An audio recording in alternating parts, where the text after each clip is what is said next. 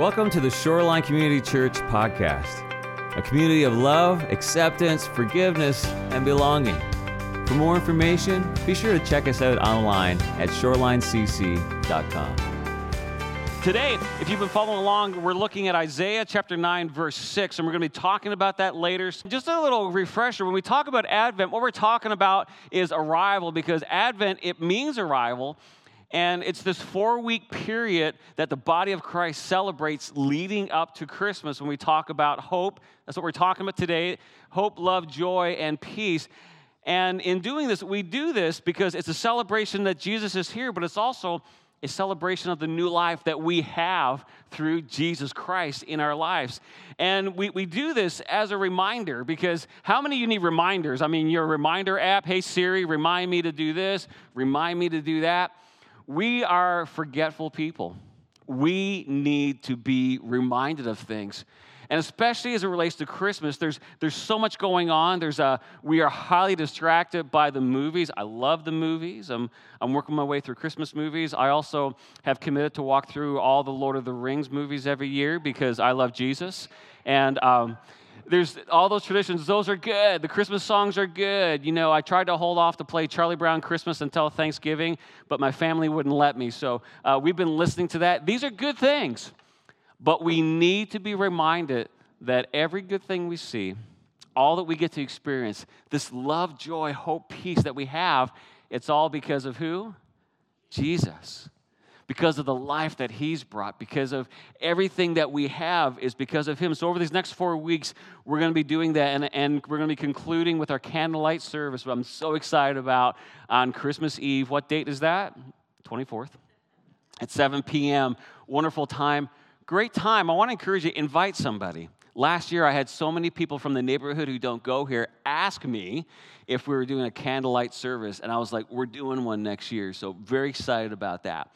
But let's dive in. This week, we're focusing on hope, and we're focusing on hope because we are a people of hope. It's all about hope. We've been made by God, for God, and alive for His purpose, which gives us hope.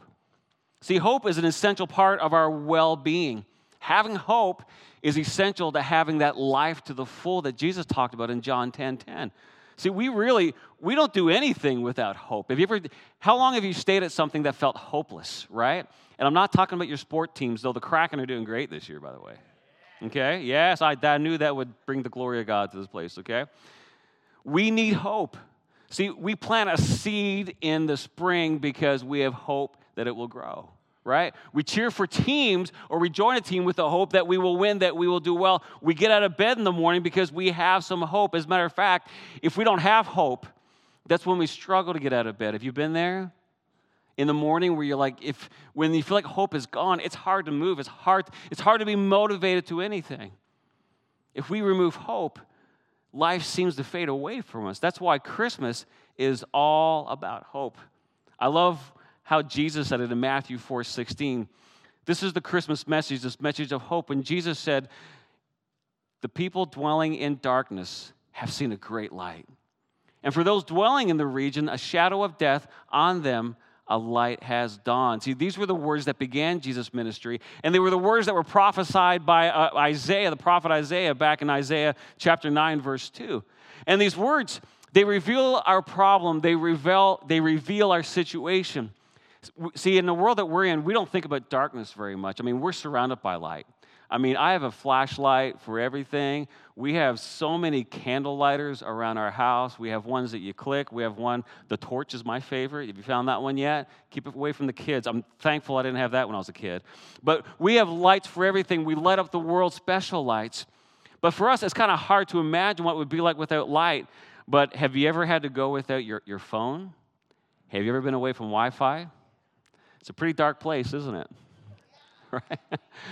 I mean, if you were to walk into any kind of group, and especially the younger that we go, and say the Wi-Fi is down, I mean, it's like those would be the worst words you could say to anybody. It feels like darkness. It feels like there's no hope. How will we function? How will we get on? And spiritually, we become so distracted and surrounded by so many counterfeits that we often don't realize the spiritual state of our world, because everything at times can seem to be good until we turn on the news or we follow this feed on Twitter and we see the brokenness and we see the darkness. See, people who walk in darkness get hurt.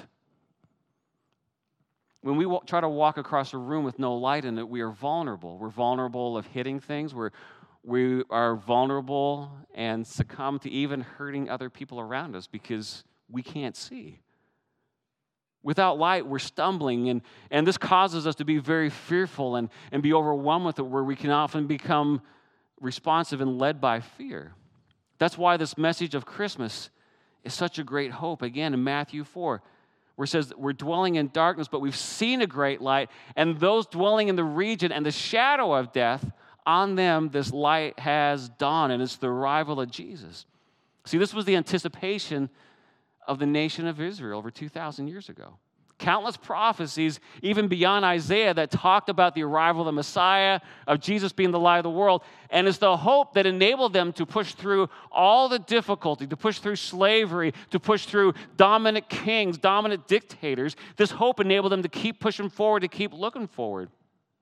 See, hope is what enables a person to endure great pain and hardship. And if you're with us last week, you heard me quote this great book by Samuel Chan called Leadership Pain. And in it, he talks about how our growth, the level of the growth in our life, is in direct proportion to the level of pain we're able to handle and endure. Doesn't that stink? I mean, don't you wish that, boy, is it enough just to learn it? Is it enough just to read about it? Do I have the process? Do I have to go this through? But anybody who's grown, anyone who's lived, talk to anybody who's 65 or wiser, and they'll tell you that out of great pain in their life, there's been great learning. There's been great growth. Nothing grows without pain. Pain is a process with it. See, there are great stories of men and women who, in the midst of overwhelming circumstances and situations that have crushed so many others, they were able to endure and make it through overwhelming odds because of one thing: hope. Even Star Wars, there's no hope, Obi-Wan, right? Hope is the underscore for every great movie out there. We need hope. Because as long as we keep believing, there's this drive inside of us that enables us to take that one more step. And it's often that one more step right before we want to give up. That's where the breakthrough happens, isn't it? That one more step. But what we put our hope in determines our outcome. Because it's not just one more step anywhere, it's one more step in the right direction. It's putting your hope, it's leaning into the right thing. See, if we lean on a false hope, it will give way and it will pull us down. If you put your hope in an anchor, it's going to drag you all the way down. But when we lean on something that's strong, something that's hopeful, the true hope, nothing in this life will be able to crush us. And this is what Christmas is about, the one true hope. It's getting through all the stuff. It's walking through it so that we can lean into the hope that we have in Jesus Christ. And this is true today, that Jesus is the only hope. It was true over 2,000 years ago.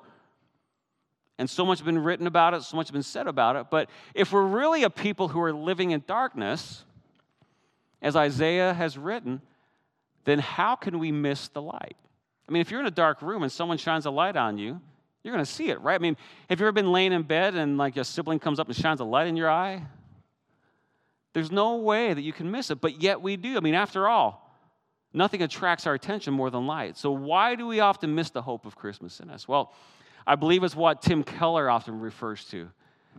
And Tim Keller writes, he's written prolifically about this concept that there are really two different versions of Christmas being celebrated today. Two different types. See, from the outside, it looks like we're all doing the same thing. We're all going to the same stores. We're all shopping online. We're all buying gifts. We're all doing wish lists. We're all listening to Warm 106.9 or whatever you listen to. We're listening to, I say, Charlie Brown Christmas, and everyone knows what I'm talking about, right? Right? Yes. It's the great one. See, it looks like the same. The decorations look the same. The music, the gifts, even in the holiday coffees. My favorite is the Noglot. Have you had a Noglot yet? Where you got some espresso and you got some eggnog in there? Did you know that's the right name? Thank you, Maria Tavani.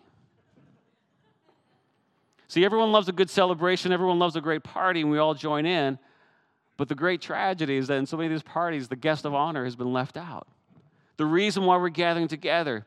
And how is it possible that all of this started by Jesus, but yet Jesus is omitted from so many things, pushed to the side? Why is Jesus omitted from all of this? Well, it's this tension. It's this tension that carries away. See, Christmas carries with it a history of great tension. And that's what we're going to be leaning into throughout this Advent series, about this tension that happens. And there's a tension because there's this gap between expectation and reality. You know what I'm talking about? There's this gap between what we expect and the reality that we face.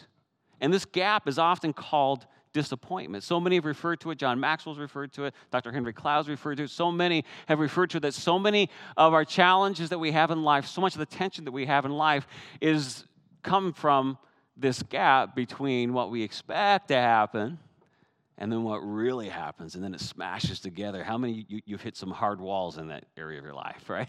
I expected this. My wife had a big reality check when she married me. There's the happy Dwayne that she knew about, but then when you live with somebody 24/7, there's this reality that comes out, right? Are you shocked by that? But if you lean into the tension, just like in marriage, just like in anything else, there's this wonderful growth opportunity that comes in.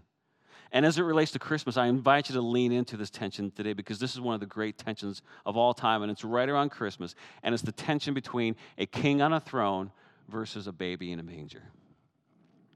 See, our great tension with Christmas comes from the expectation of a king on a throne, but then what we got was a baby in a manger. See, what we expected this king on a throne, because from the beginning of time, there were prophecies about the Messiah. And the first prophecy happens all the way back in Genesis 3:15, when God says, he shall bruise your head and shall bruise his heel. See, this is a prophecy that was spoken to Satan in the form of a serpent, and it's a prophecy that was given by God as he was handing out judgment to those who brought sin into the perfect world that he created, Adam, Eve, and Satan. But even in the middle of this, even in the middle of this prophecy and the middle of God's judgment, I want you to lean into the love of God in this. Because as God stepped into the perfect world that he created for all of us, this world that now sin had entered into through Adam and Eve, even as he's handing out judgment, do you hear the love of God in this? He's giving judgment, but he's saying one day, sin will be destroyed forever. Speaking of Jesus. See, throughout the Old Testament, prophecies continue to speak of the power of the Messiah. And it's powerful imagery. It's so powerful that even those who don't believe in God, atheists sing about Jesus during Christmas time. There's several choirs throughout our city that they'll talk about how there are atheists that are singing about Jesus and his power, because the text is just undeniable. It's this powerful imagery. And I think one of my favorites is the text we have today from Isaiah chapter 9, verse 6. And this is what I believe is one of the greatest pieces of music ever written. And it's the Hallelujah Chorus. You ready to sing? Get all warmed up. This is why you're here today. But Isaiah 9, chapter 6, verse through 7, it says, for unto us a child is born. You want to sing, don't you? For unto us a child is born, unto us, gotta wait, a son is given, unto us a son is given. We'll rehearse the rest. But it keeps going. It says, and the government shall be upon his shoulder, and his name shall be called Wonderful, Counselor, Mighty God, the Everlasting Father, the Prince. Yeah.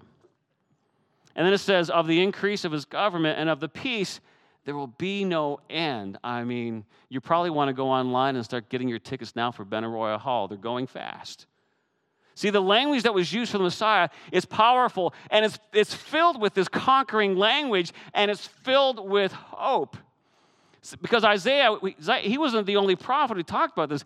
Jeremiah prophesied, behold, the days are coming, declares the Lord, when I will raise up for David a righteous branch, and he shall reign as king and deal wisely, and shall execute justice and righteousness in the land. And in his days, Judah will be saved, and Israel will dwell securely. And this is the name by which he will be called, the Lord is our righteousness. Powerful language. See, the perception from all of these prophecies was that Jesus, the Messiah, he would come as a conquering king like an earthly king, right? It's just, you got this power, you got this strength, and he's coming in. And is he King of Kings and Lord of Lords? Yes, he is. And for the first century culture, this was especially encouraging because this was a hard place. I'm talking real persecution where Caesar would have these games where they would tear Christians apart, just horrific things. It was hard. See, Rome was in charge, and the Israelites had been conquered many times by many kings. And so for them, hearing about these prophecies, leaning into these prophecies was a hope-filled thing. And I think it leans into us because when we think about hope a lot of times, we think about God showing up as the conquering king, and he changes all the external circumstances around us. He takes care of that guy, and he takes care of that guy, and he takes care of that guy, and he protects this guy. How many like that? Isn't that great? God loves me. I heard he loves you, but you better get your act together, but he loves me a lot. We like that king, right? We vote for that king. I'll become a citizen for that king. We'll come in because we want that conquering king. And there's this expectation here that this world is like, it's about an us versus them mentality, right? Crush them, destroy them. This is the expectation. But the problem with all this is that we've missed the true enemy. We think the enemy is out there. We think it's that other guy. We think the other person. We think it's that person who hurt me. We think it's that person who said something bad about me. We think it's that person who didn't even look at my Amazon wish list before they bought me a gift. Right? But see, the problem is when we focus on the other person, we focus on all their problems, when we focus on thou hurt me, we've missed the greatest enemy, and the greatest enemy is who? It's me. It's ourselves. That's why Jesus, in Matthew 7:5, he brought this correction. And he said, look, as it relates to all this, first, get the log out of your own eye. Some versions say, get the beam out of your eye before you deal with a speck in the other person's eye. Isn't that tough? What he's saying is that often that we are so blinded by our own sin, we're so blinded by our own stuff, we're so blinded by that, they hurt me. And some of you have really been hurt. So I don't say that to minimize it at all. But what Jesus is saying, and he's done this time and time again with his disciples, with so many people, he spoke to the thousands, but then he got with Peter. And then he got with the woman at the well, and he got with the woman caught in adultery, everything. And he protected them, and he came in and said, now, let's deal with the thing that's destroying you. Let's deal with your own beam. Let's deal with all that, because there's no way that you can go through and help and even try to look at the speck that you're seeing until you deal with your own stuff. I got stuff. You got stuff. All God's children got stuff. And so to address this problem, what did Jesus do? What did God do? He sent the Messiah, the conquering king, the King of kings, Lord of lords, wonderful counselor, the mighty God, the everlasting Father, the Prince of Peace, in the form of a little baby. See, we expected this king. What we received is a baby in a manger. Don't you love babies? I mean, our young marrieds, our church is doubling with all the babies around here. It's so wonderful. Isn't this amazing? Oh, my goodness. I love it. I got to hold little Eden last night and watch hockey, just giving her a bottle. She never cries when she watches hockey with me. That's true, isn't it? See, though, Jesus, he's King of kings, he's Lord of lords, absolutely. But we forget that what does this whole prophecy begin with in Isaiah 9? It begins with, for unto us a child is born, right? Not Attila the Hun, not like some conquering king, not all this stuff. A child is born. A child in a manger.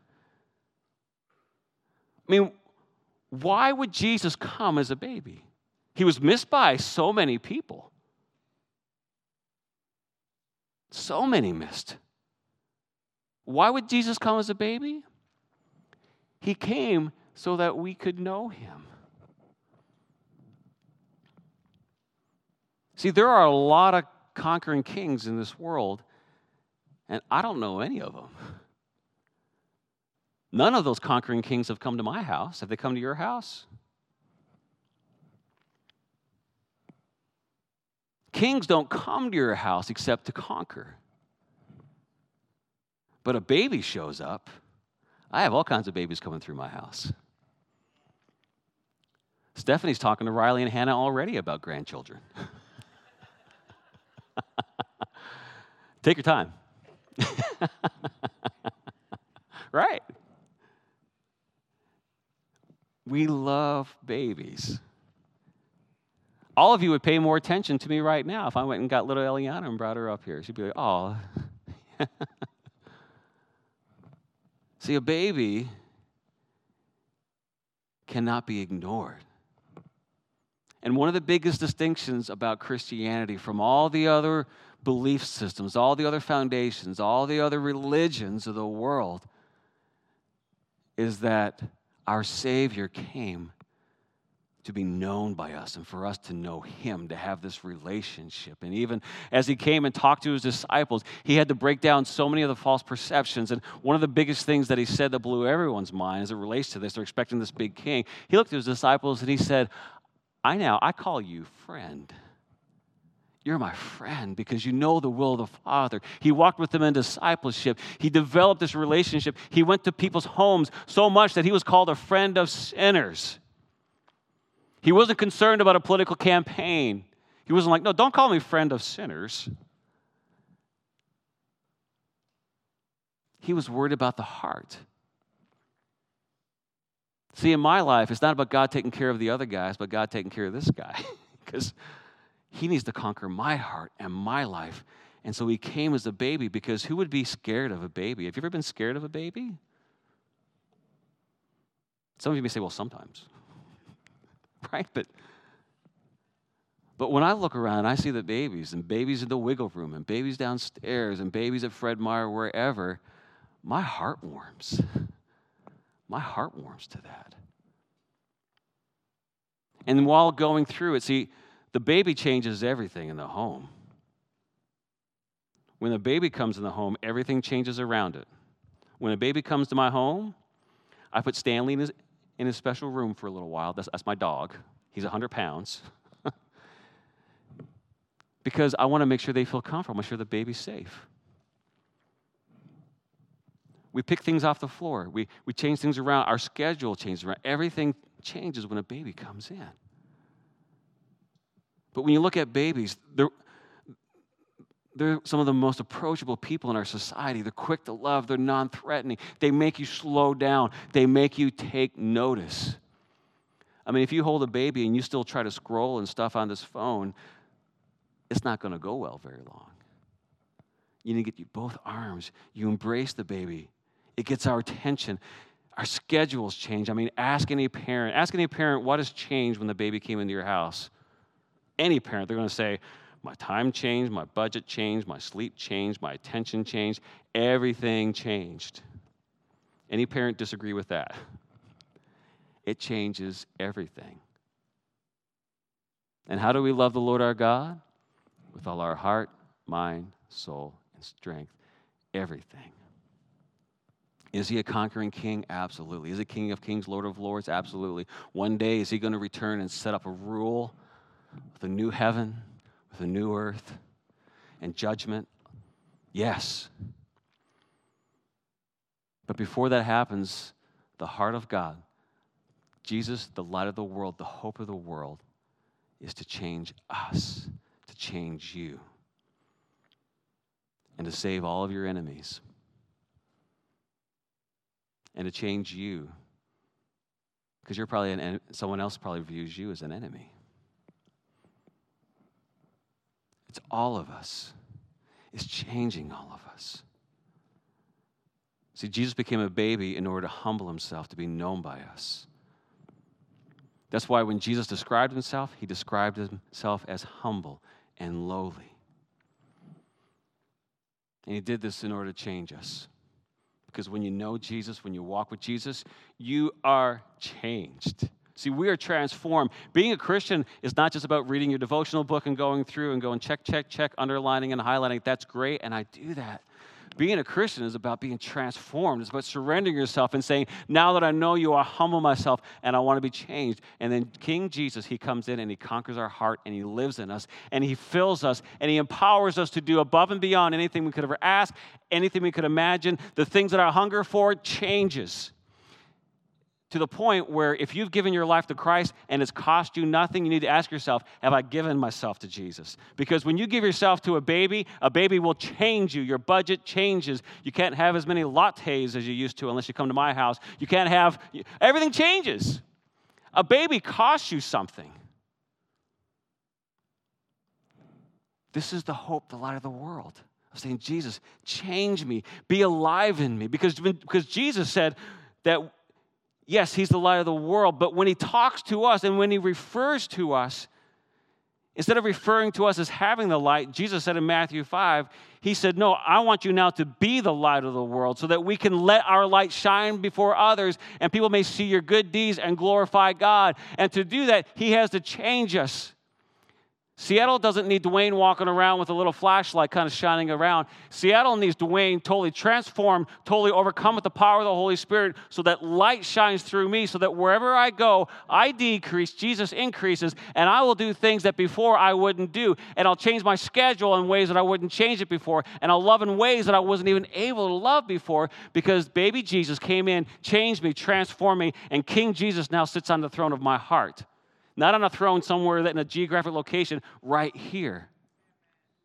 And until I do that, I'm going to struggle. I'm going to lack hope. I'm going to be filled with so many other things until the light of Jesus comes in and changes me where now I'm light because of him.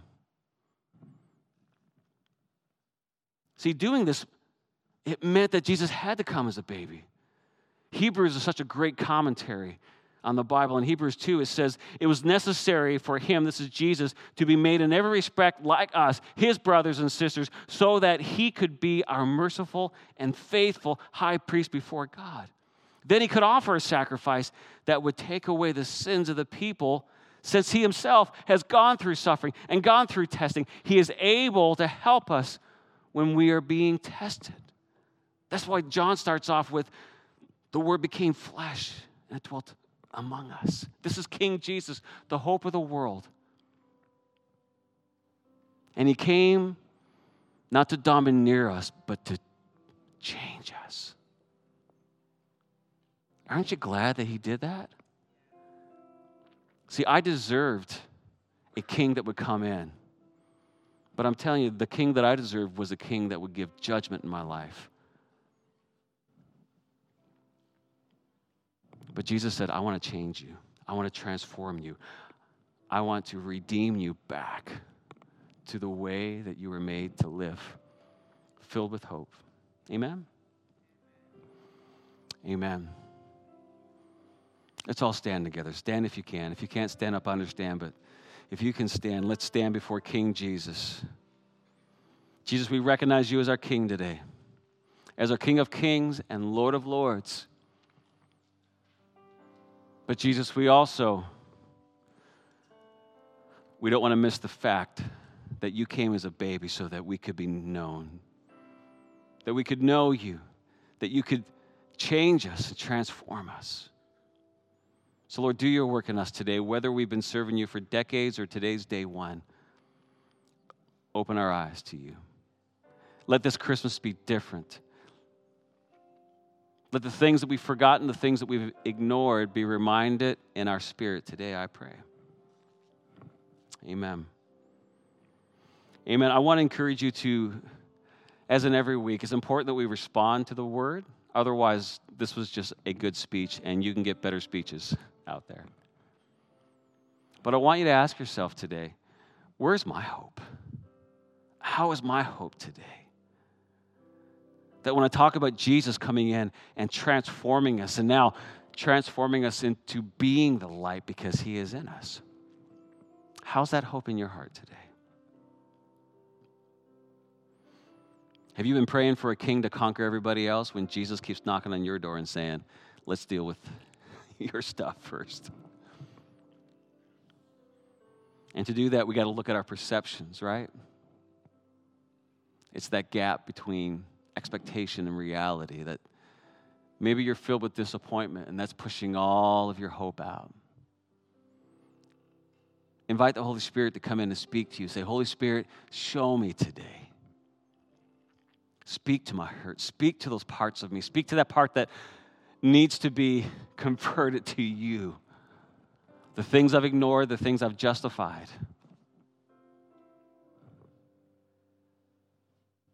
A lot of times you can find out where your perceptions are off because that's also where you're frustrated. Anybody frustrated today? Let me encourage you.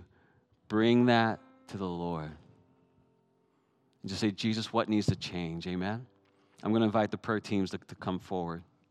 And as they come forward, I want to encourage you to do something that may be very bold for you today.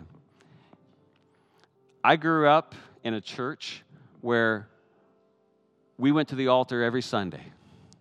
And the altar was just a place where you met God and you met somebody else and said, please pray for me. Please help me today. Please walk with me today. Maybe your altar is down right here, praying with them or just taking some movement because there's something about taking a step. There's something about making a movement. See, text is great, but there's a difference in me texting and saying, I love you and I'm with you, and a difference in me showing up on their door with a noglot saying, I'm here. I'm here to love you today. Let me encourage you to step out. Go to somebody that you trust here. These are all wonderful people. Pray with somebody. Go to the prayer wall. Go to communion. We have our communion stations set up and just take that bread and say, Jesus, be the Lord of my life. As your body was broken for me, Lord, take care of the things in my life that need to be taken care of, the beam in my eye, whatever it may be, my hurts, my disappointments. Show me how I need to see things differently. Let's take some time just to respond. Let's respond and apply it and live it. Amen? You're the center of it all, Jesus. You're in the center of it all. Every good and perfect gift we have is from you. And God, I pray that you would, as you transform us, as you heal us, as you remove the dirt from our eyes that needs to be removed, as you clean up our hearts and our lives. Lord, help us to be mindful of those that are around us. Those that it looks good. It looks good. But Lord, they need you. We all need you. Every human being made by you for your purpose. Speak to us. Show us how to invite. Show us how to have a conversation with people. Show us how to love them, how to invite them. Whether it's to Christmas Eve or a Sunday morning or to a group or for coffee, whatever it may be, Lord, show us. Show us as we step outside of ourselves to be used by you. We give you glory and we give you honor. King Jesus, light of the world, our hope. In your name. And everyone said together, amen, amen, amen. Thank you for being here today. Again, just a reminder, make sure that you have this, and we also have digital versions online. Send those links out. Send those links out to people. Invite them to church on Sunday morning. Be inviting people to our candlelight service. Such a wonderful service. It's a family service. I know we talk about it a lot, but I'm pretty excited about it. But it's about us inviting people. Find someone to invite, amen? Adults will have candles. Little kids, we're going to give them little lit candles, little battery-operated stuff. So, because we're wiser today. So thank you for being here today. As we leave today, this is our benediction. Let's say this together. May the Lord bless you and keep you. The Lord make his face to shine on you and be gracious to you. The Lord turn his face towards you and give you peace. Now go and live for Jesus. Love you all so very much. God bless.